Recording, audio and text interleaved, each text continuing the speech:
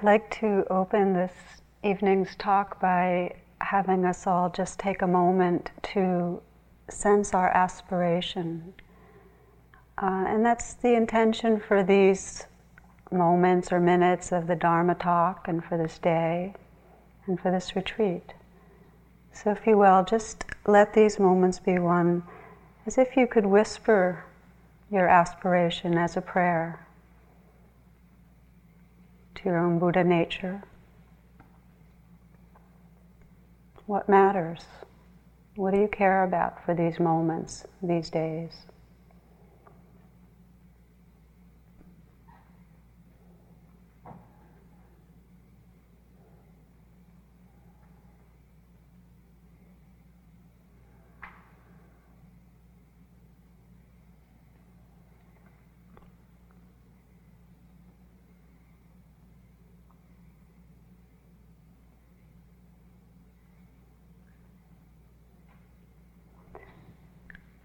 The subject of tonight's talk is desire and the awakening of our hearts. And it has to do a lot with aspiration, because I'm going to be approaching desire tonight in the way that how does desire, in its deepest and purest expression, bring us to practice and awaken us? One of the things that we've noticed as teachers in terms of watching how practice is going is that people here are doing a lot of different things.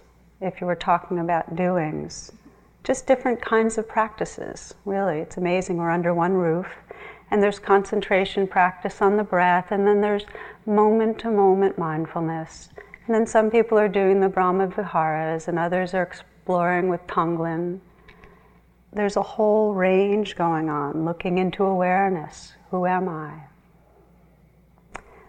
But the common denominator is a shared aspiration and sense of awakening that has two distinct flavors.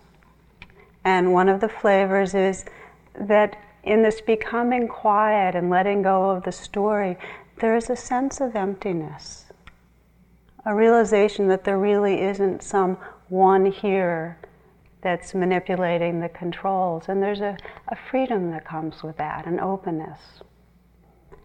And then the other flavor is that of love, that our hearts are getting tenderized. And different times, one flavor may be more predominant than the other. Our practice is a blend of these two. It's been described that what the mind experiences as emptiness, the heart experiences as compassion. Sometimes these two wings or flavors are described in terms of the masculine and feminine archetypes. And that can be helpful, but it also can be misconstrued, kind of setting one against the other as better or worse. Someone sent me this after I gave a talk on these archetypes. Do you know what would have happened if it had been 3 wise women instead of 3 wise men? They would have asked directions, arrived on time, helped deliver the baby, cleaned the stable, made a casserole, and brought practical gifts.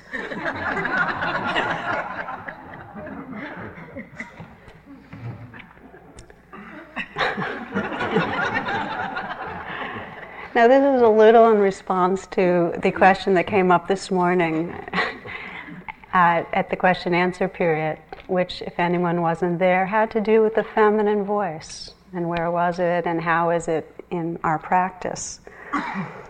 And it's interesting because the language of one of the flavors and wings of awakening is different than the language of the other, often.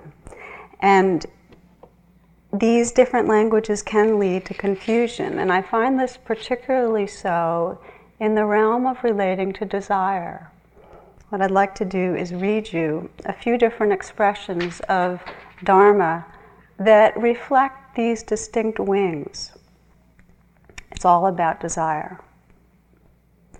Craving, also thirst, greed, desire, gives rise to dukkha, By understanding and relinquishing desire, we become free from suffering. In a different language, the abandoning and destruction of desire and craving is the path to Nibbana. And then we have Suzuki Roshi. What is your deepest longing? Follow your heart. It's like follow your bliss kind of thing. Then on the other side again, the great way is not difficult for one who has no preferences. And then again from the Tibetan tradition, within desire are the seeds of love and freedom. What is considered the poison is the medicine. Like Rumi's, the cure for the pain is the pain. And then the Dhammapada. No sickness like the hunger of the heart. Extinguish this thirst. And then I'll end with Rumi. From the urgent way lovers want each other to the sannyasin's search for truth, all moving is from the mover. Every pull draws us to the ocean.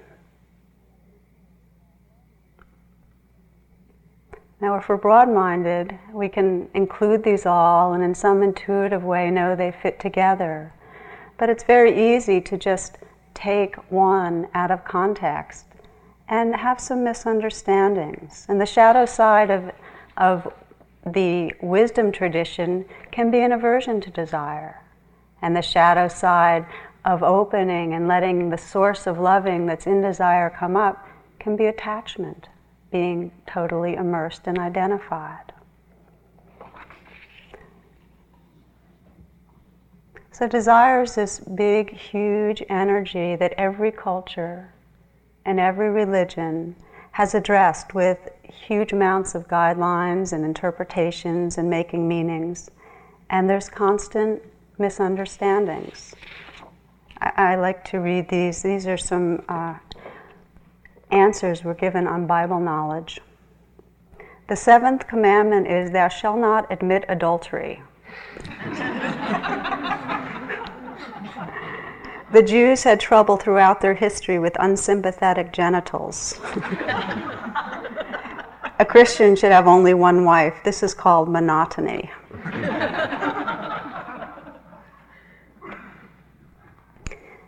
It's really easy to create an adversary out of this basic life energy, this idea that desire is in some way the obstacle to our spiritual freedom, and then go to war with ourselves.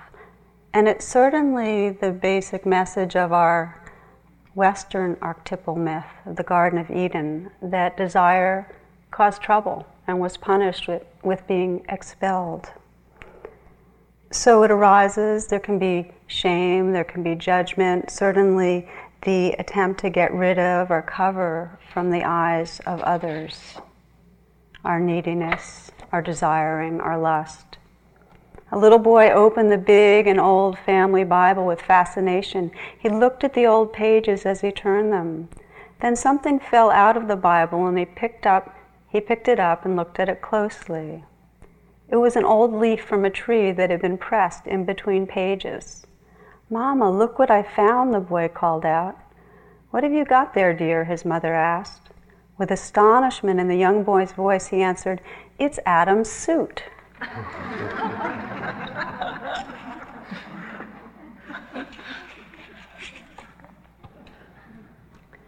In the most painful way, the struggle against desire creates dukkha, creates suffering. I'd like to read you a little from one of my favorite writers, Terry Tempest Williams, who's a naturalist and a philosopher and a poet. We've been raised to fear the yes within ourselves, our deepest cravings. And the fear of our deepest cravings keeps them suspect, keeps us docile and loyal and obedient, and leads us to settle for or accept many facets of our own oppression. But what kind of impoverishment is this to withhold emotion, to restrain our passionate nature in the face of a generous life just to appease our fears? A man or woman whose mind reigns in the heart when the body sings desperately for connection can only expect more isolation and greater ecological disease. The 2 herons who flew over me have now landed downriver. I do not believe they are fearful of love. I do not believe their decisions are based on a terror of loss. They are not docile, loyal, or obedient. They are engaged in a rich biological context, completely present. They are feathered Buddhas casting blue shadows on the snow, fishing on the shortest day of the year.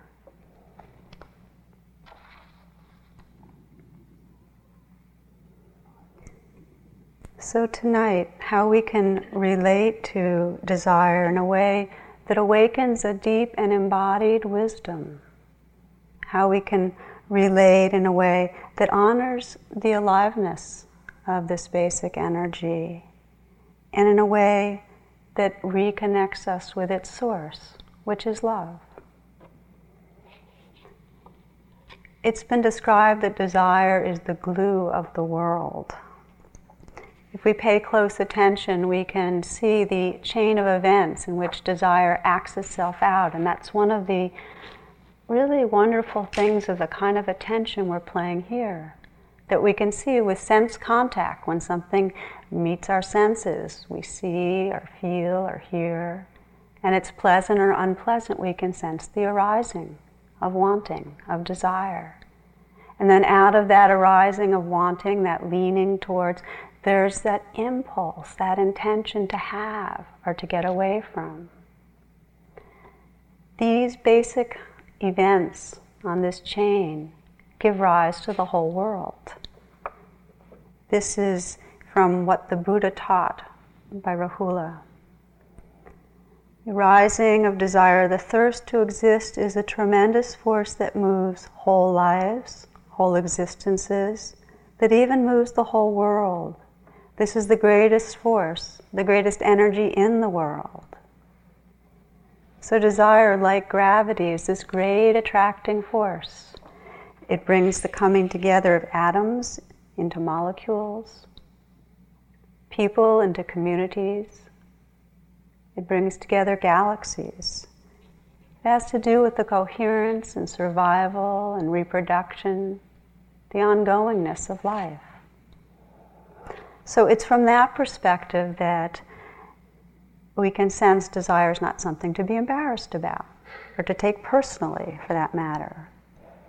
But as we know, it gets fixated. This great universal force of coming together gets fixated in a narrow way that can create suffering.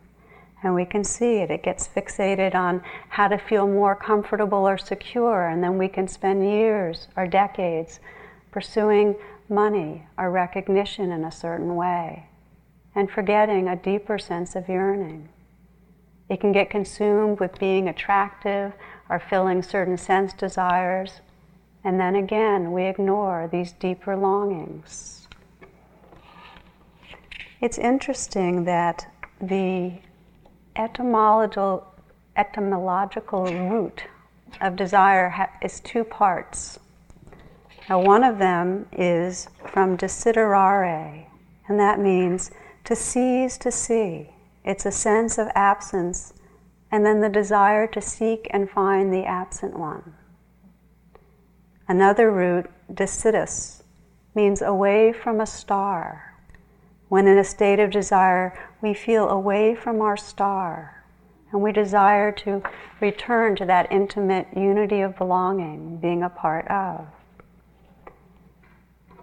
In both, there's the common theme that we intuit a unity, a belonging, but it's been severed in some way. And out of that arises this desire to reconnect. So there's a sense of feeling expelled from the garden in some way. It can be described as expelled from the womb of the cave of the womb, the garden, whatever. We feel that we're kind of out there, separate, and in some way are trying to rediscover what we belong to. It's our natural path to look for belonging. This is Mary Oliver. Once only, and then in a dream, I watched while secretly And with the tenderness of any caring woman, a cow gave birth to a red calf, tongued him dry and nursed him in a warm corner of the clear night, in the fragrant grass, in the wild domains of the prairie spring. And I asked them, in my dream I knelt down and asked them to make room for me.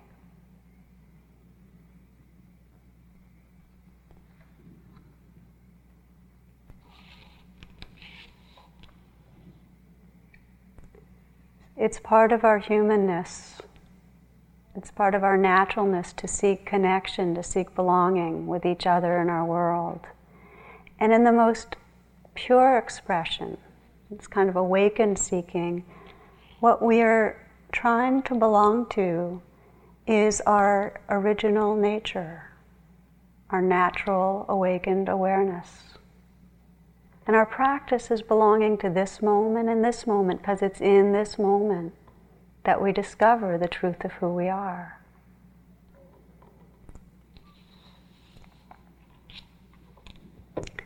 So this longing to belong, to truth, to love, arouses the aspiration that actually brings us to retreat, that brings us to spiritual practice, that brings us to any skillful means that allow us to quiet down a little and pay attention to what matters. And then what we find is that we come with this great aspiration to really be awake and be who we are. And then our wantings, our desires get waylaid. And so much of what we are working with at retreat is knowing our deepest longing is to be awake, but finding all these other levels of wanting and the flip side of fearing that seem to cause interference.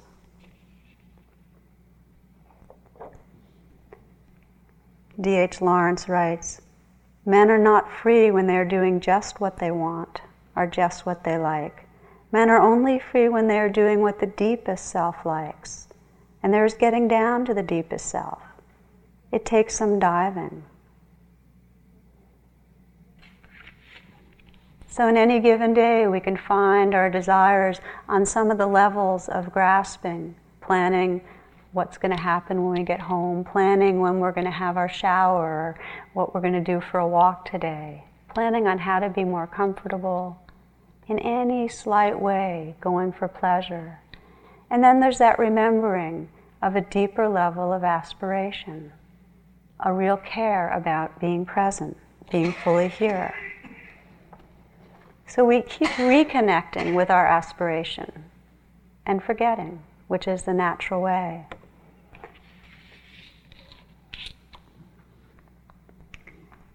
The Australian Aborigines have a way of describing it that Great Spirit is dreaming us and all of material reality into existence. And that through our own personal intent, what feels like personal intent, we can join Great Spirit in co-dreaming. In fact, we're already doing it. That's what we are. But the trick is to become aware of it. So a central part of our practice is whatever is coming up, finding our way down to the deepest aspiration that's there. Now this is very different than making desire into the enemy. Rather, it's trusting that built into desire, into the very energy of desire, is the sacred, and that it's by wisely being with that we drop into the purity of who we are. So the path starts with whatever arises in this moment. Whatever wanting or fearing is here. John O'Donohue puts it really beautifully. He says, to be able to recognize in the scattered graffiti of your desires the signature of the eternal. We start with the scattered graffiti. We start with whatever wave of wanting or fearing is there, trusting that these energies are the path. in terms of attitude, if we can meet what arises without that dualistic struggle, without fighting, without feeling swamped by what's there, there's an environment that allows for transformation.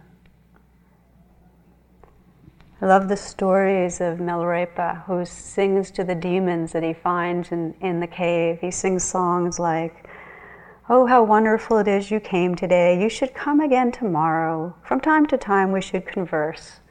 Or in other stories, he actually puts his head in the demon's mouth. "Okay, take me, eat me."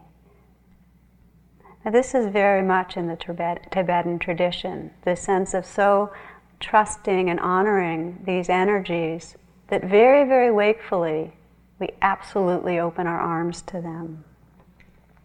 Inhabiting longing wakefully. A Zen nun put it this way. She said, "I meet life with my whole body, moment after moment." Can you sense what that means, just this moment? Meeting life with our whole body. It's that quality of wakefully saying yes to what's here. So we begin with this willingness that encounters what arises, and in this case, the arising of desire, with saying yes, wakeful, present. And as with the Vipassana instructions that we've been giving, the way that we meet this is to notice the storyline that's going on. To be able to drop below the storyline and experience and examine the sense of desire as it is in the body. To not be caught in the story and not to resist what's there.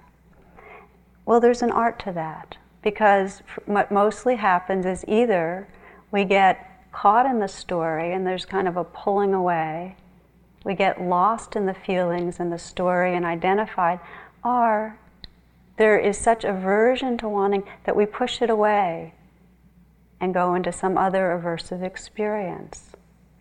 So this art is how to really wakefully be with what's there. How to in some way bow, say namo or hello. Yes, I'm here.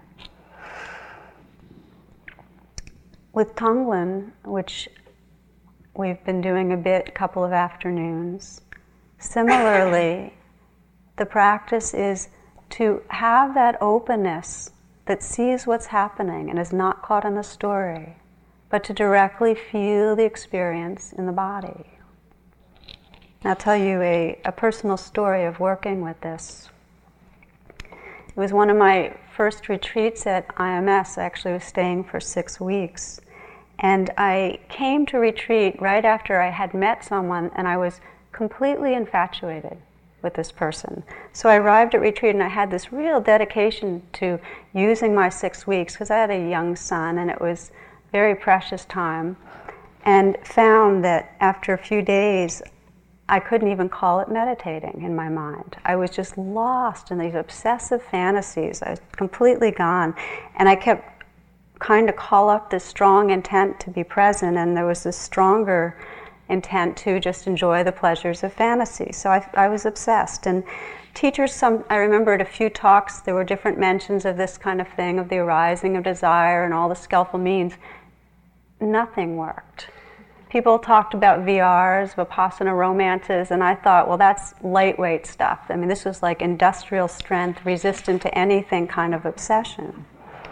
So it was very difficult. So I tried to control it, and then I'd give in. It was like binge eating. I would kind of hold off, and then I'd be lost. And I really judged it, and that was the most painful part. And to me, it really translated to, I'm just not a good meditator if this is where I'm living. Well, there was a pivotal interview that I had, and at that interview, it became clear how entirely contracted I was in aversion towards desire.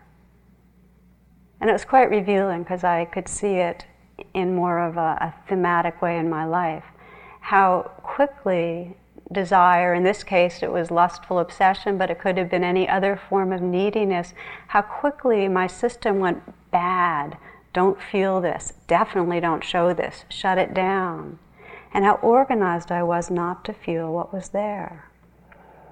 So I went back to the cushion, or to walking, and really opened to that aversion and let it be felt. And then what that did was made room for the obsession to be back there again, a little more unleashed. So then the practice became really saying, okay, fine, let me feel it fully. And as I was able to drop under the storyline and just open to it, it became just an amazingly enlivening experience. There were phases, though. When I really opened to the longing that was there, there was a phase of feeling enormous grieving and loneliness for all the eros that wasn't in my life.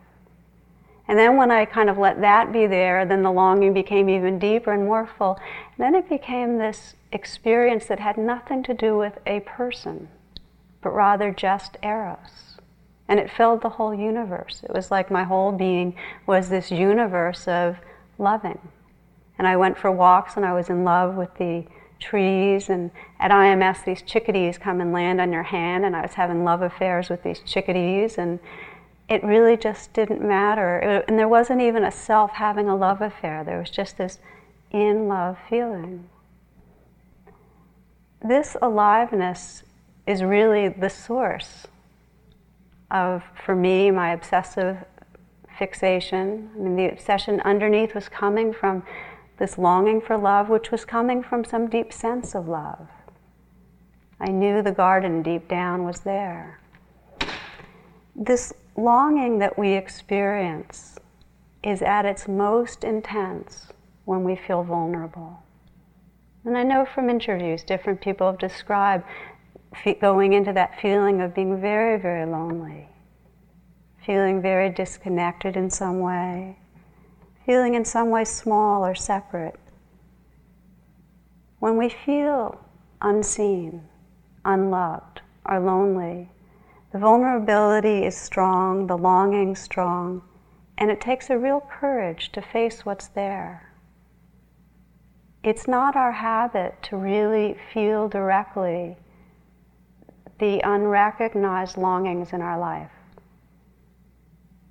If we can't have something, then we either go into stories about it or try to shut it down in some other way, rather than just acknowledging longing. It's like Mary Oliver writes, to learn to let the soft animal of your body love what it loves. So what we're learning is this kind of slow and difficult work of living out of our vulnerability wakefully, not identifying, but feeling it fully. And it's when we do that that we're kept in the flow of our life. We're not practicing a Buddhism that's dry and one step removed, where we've clinically observed what's happening, but we've stayed right where the energy flows, awakening inside that energy.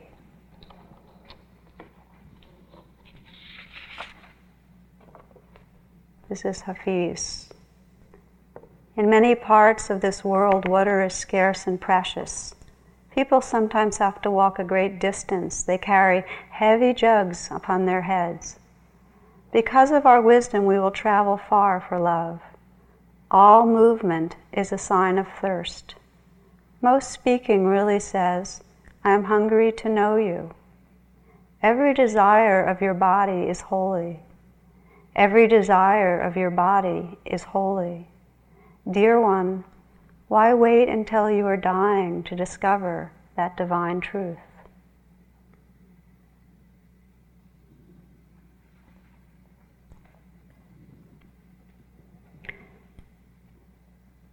It's not an easy way, but the longing for love becomes the pathway back into love when we bring deep attention. Our presence, our deep attention is this blessing that can transform and awaken what feels like a narrow kind of grasping into a deep sense of what we cherish. One teacher said some time back that our problem isn't that we want, but that our wanting gets so limited, that we hook it onto too little. She used to say, want to be fully alive, to be fully in love, to be fully awake.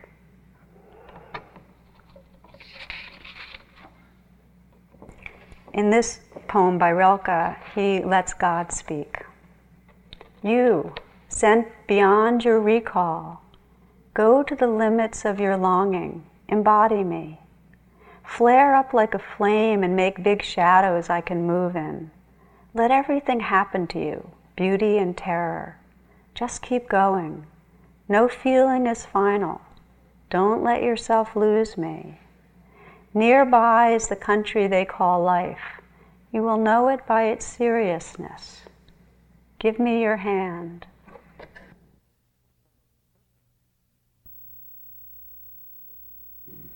Give me your hand. One of the ways of describing this wakeful presence of longing is prayer. And prayer is not always an understood word. There's all these different descriptions.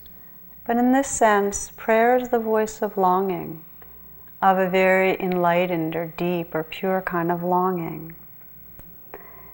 Because our longing is to belong, it's to feel whole, there can be a sense of reaching out.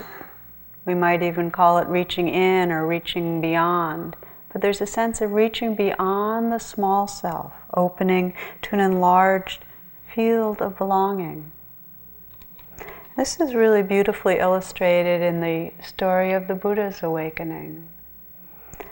Jack referred to it last week. I'll just describe it briefly. That through the night under the Bodhi tree, the Buddha received the attacks of Mara, of these energies of greed and hatred and delusion, and he received them with this open hand and open heart, and they were transformed in his presence.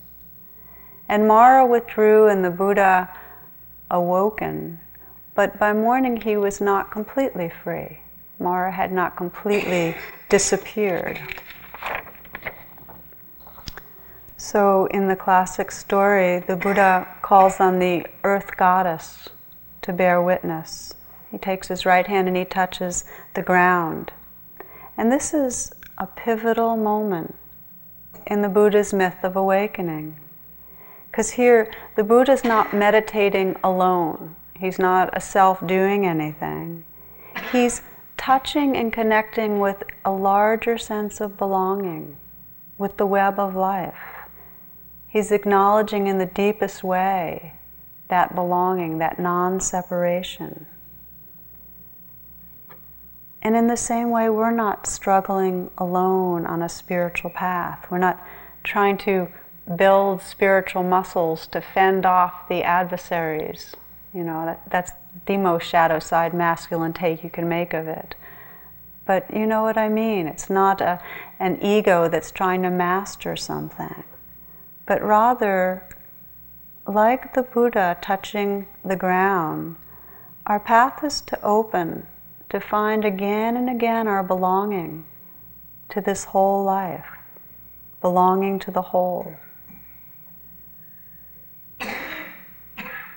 I love the way John O'Donohue talks about prayer. He says prayer reaches outwards and inwards to unearth our ancient belonging. Prayer is the bridge between longing and belonging.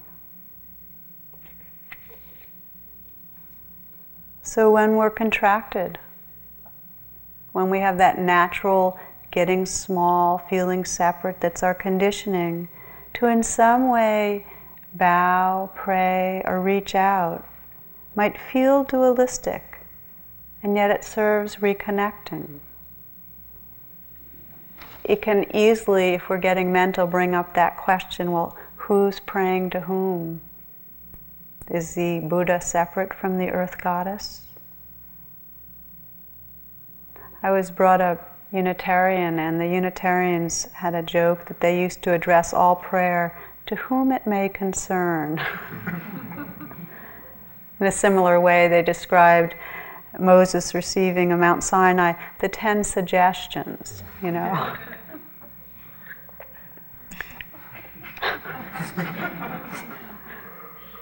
This is trying to be the feminine side, no authority here. We all have ways in our practice of reaching out. We all have ways of touching the ground, of discovering wider and wider circles of belonging. One yogi today, in an interview, who's facing a physical disease, described climbing up the hill out back there and beholding the beauty, the trees and the grasses moving, and he described it as pulsing with life.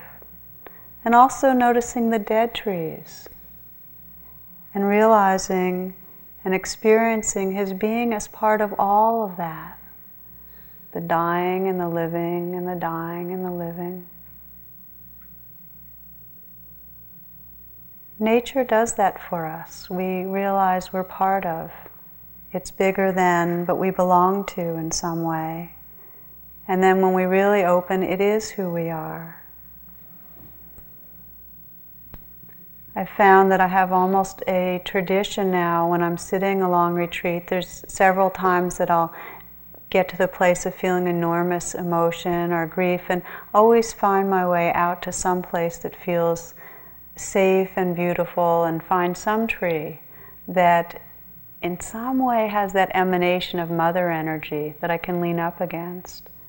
And there's this sense for a moment that I'm this little vulnerable being kind of crying and being held by a great mother tree. But then that kind of opens to just sensing tears and compassionate space. That there's room in these great skies here and in this earth for our tears and our love.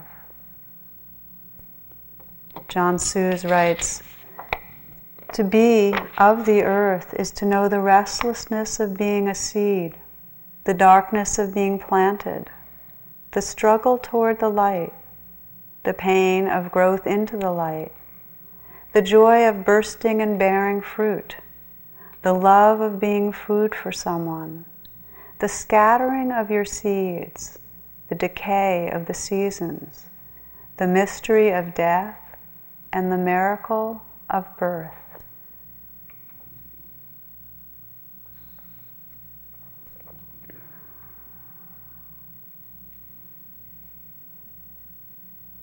Each of us in our lives knows that way of reaching out in the realm of relationship with our friends. Perhaps feeling a little separate and discovering in the sense of here we are, that connectedness, that we belong. The Buddha writes, our friendship, our companionship is the whole of this holy life. Some days we feel like strangers. When our heart opens, we will realize that we belong just here. We belong to each other, to the earth and the trees. So we reach out, and here we reach out in these nonverbal ways of offering metta to the beings of our life and finding the sense of our heart just becoming boundless, becoming kind. In another interview today, a yogi described offering metta to her husband, feeling blocked, and then opening with some kindness to her own sense of unworthiness or distance, and then discovering when she then offered metta to her husband, she could just look at him, really see him, and see he was the beloved, really see the divine. We love it when we can have our stories about ourselves and each other drop away and look and really see the sacred, see what's there. This is what Rumi called the friend, this beloved that's everywhere. Kabir called the guest.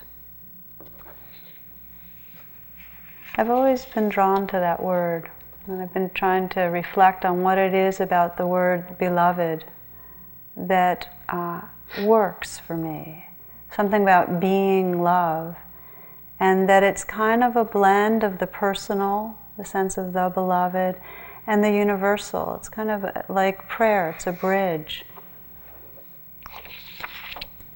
And every path that I know has some way of invoking the beloved.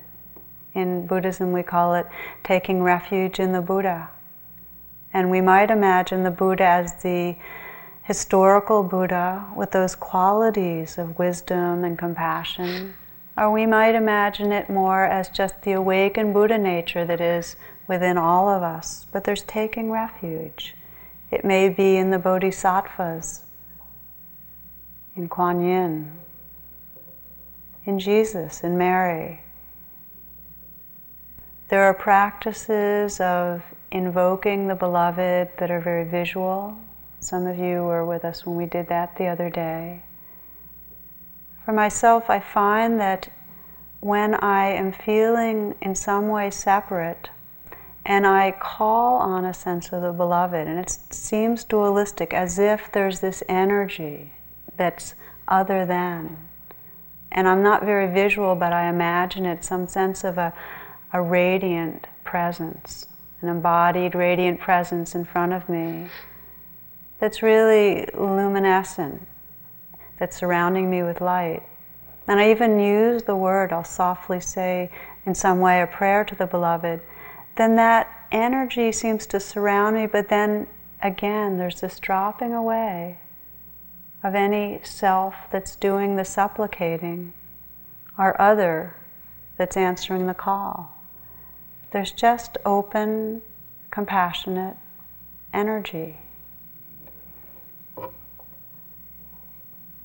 Rumi writes, "Lo, I am with you always" means when you look for God, God is in the look of your eyes, in the thought of looking, nearer to you than yourself.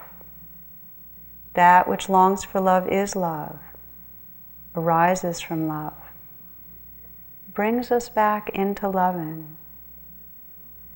So it's beautiful, this reaching out, because we reach out to who we really are. Kind of opens our nature, and we can sense in that we can just relax and become that. It happens in a wonderful way with chanting. Same way, from the heart, it's just this offering of blessing, asking for blessing. I remember some years ago Ram Dass describing being in a barn with a group of fellow seekers, and they were chanting Hare Krishna, Krishna Krishna, Hare Hare. They were having a great time, hearts opening, feeling flooded with that presence of love. And one day his father came in, and he was just kind of watching them and listening to them. And he stood there for a while, and finally he said, "So who is this guy Hare Krishna anyway that you're singing to? And why do you keep singing the same thing over and over again? I mean, it's a pretty tune, but enough already, you know." In this offering of prayer and this asking in prayer, there is a quality of repeating, and it's the quality of repeating that spirals deeper and deeper into the pure essence of what our longing is. What we long for is who we are. In the moments that we connect with our deepest aspiration, we're connecting with the essence of our natural being. Rumi again. "A strange passion is moving in my head. My heart has become a bird which searches in the sky. Every part of me goes in different directions. Is it really so that the one I love is everywhere?"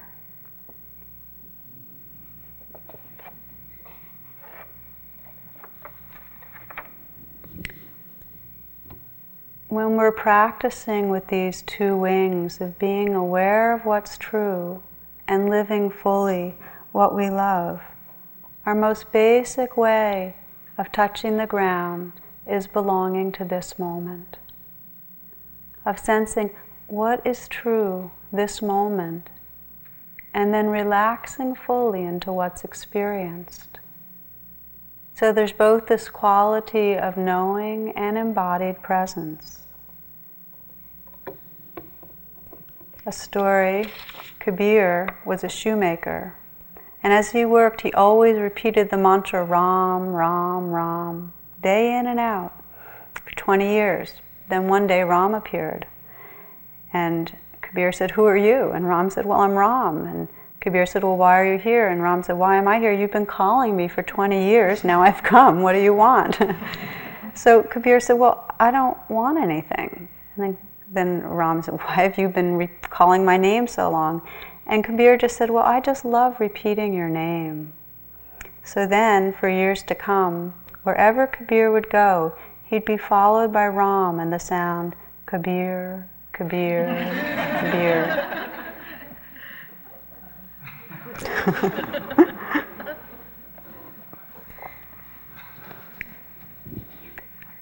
Prayer is a practice of becoming still and listening to what we long for. As I mentioned earlier, they're layered, so it takes some patience, some real listening presence to keep, in a very sincere way, dropping into what's true. We do that practice formally when we establish our aspiration before sitting, when we offer benefit of our practice. It's a stillness of pure attention that, again, in John O'Donohue's words, opens us to the wisdom of our clay. We really feel the wisdom of our earth body, what we long for. The challenge is that we don't often feel that sense of clarity or sincerity. We know intellectually what we long for, but it's not an embodied knowing. I had a client some years ago who saw a poster about meditation. And it was about peace, and it said, breathe in, breathe out, smile, and then at the bottom the words were Thich Nhat Hanh. He spent a whole year very devotionally repeating Thich Nhat Hanh, Thich Nhat Hanh, Thich Nhat Hanh. I mean, he thought that was the mantra that was going to be bringing him peace. And it worked. I mean, he was this very sincere person, and it really wouldn't have mattered what he was saying or doing, but he brought that quality of sincerity in. Sincerity is another word I really love. I think it's because I often feel like I know what's right and true, but there's some kind of a covering where I'm not feeling completely real in it. So the moments that my heart feels really tender and sincere are moments that I feel most connected to my nature. And my sense is that all prayer is like that. It's just coming down deeper and deeper into what feels real. I heard some years ago a description of what the meaning of sincere is. It means without wax. And in Europe, some centuries ago, they used to use wax to cover the cracks of plates and bowls and so on.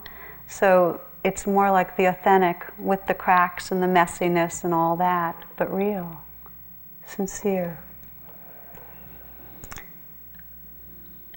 In an absolute way, our life is seamless. There's no reasons to do any ritual at any time, but there's this beauty about the rhythm of sleeping and then waking and sitting and walking as we're doing here that really invites us in a creative way to practice prayer, to establish as we begin a sitting, okay, what do I really care about? What matters this moment? And there's like a gravitational pull that's created when we set our aspiration. When our hearts connect with what matters, it brings it into life. It creates our universe. It creates our experience.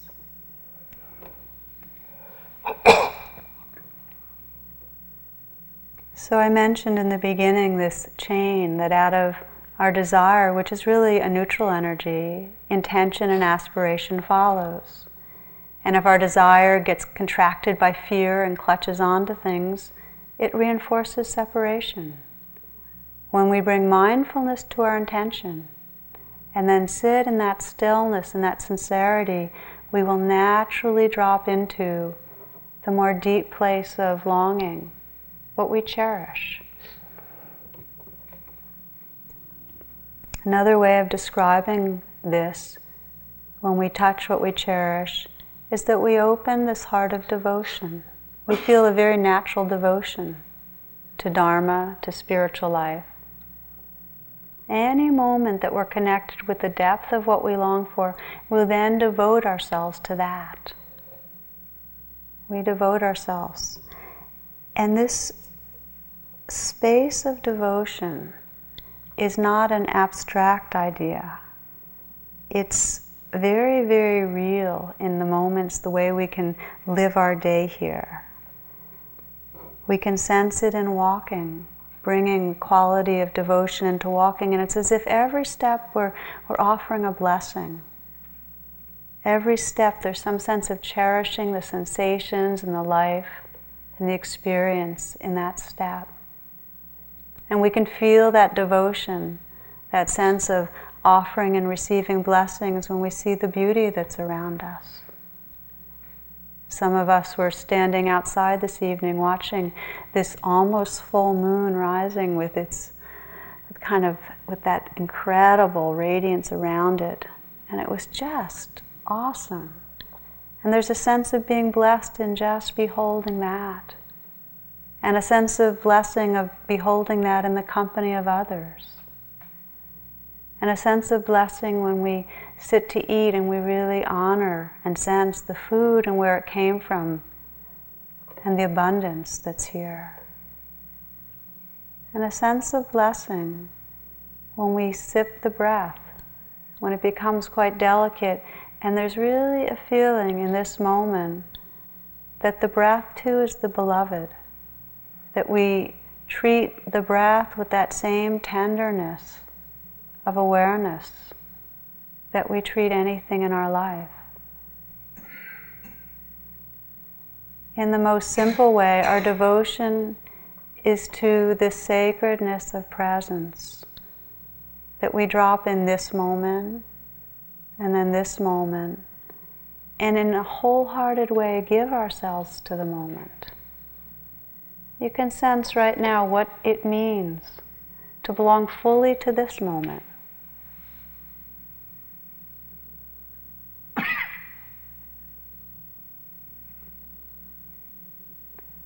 This experience of devotion is wakeful, and it's open-hearted, it's tender. Tulku Urgyen described it this way. He described that what we discover is this spaciousness. There's clearly experience arising, passing away, no self to be found. And the radiance of this emptiness is compassion. It's love. And that's what we discover when our hearts are open in a devotional way. Naturally, it includes all beings, because not only do we know what is true, but we rest in it, and in that resting discover our connectedness with all life. So let's just take a few moments now, sitting quietly, and letting that sense of devotion and care for the moment be awake.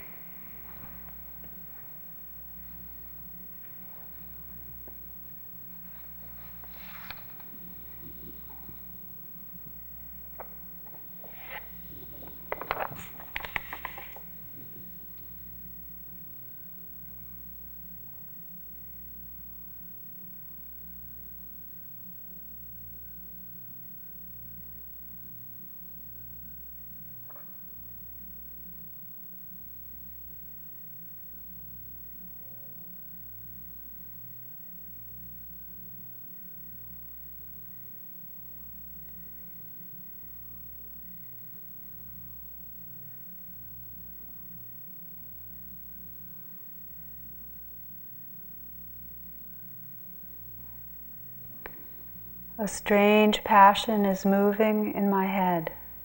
My heart has become a bird which searches in the sky. Every part of me goes in different directions. Is it really so that the one I love is everywhere?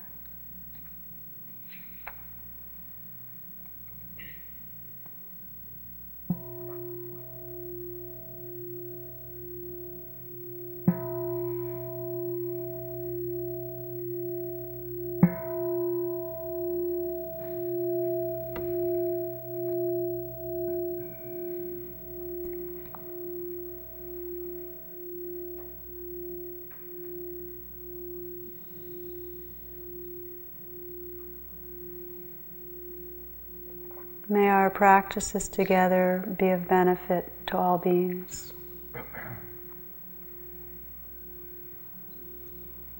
Thank you.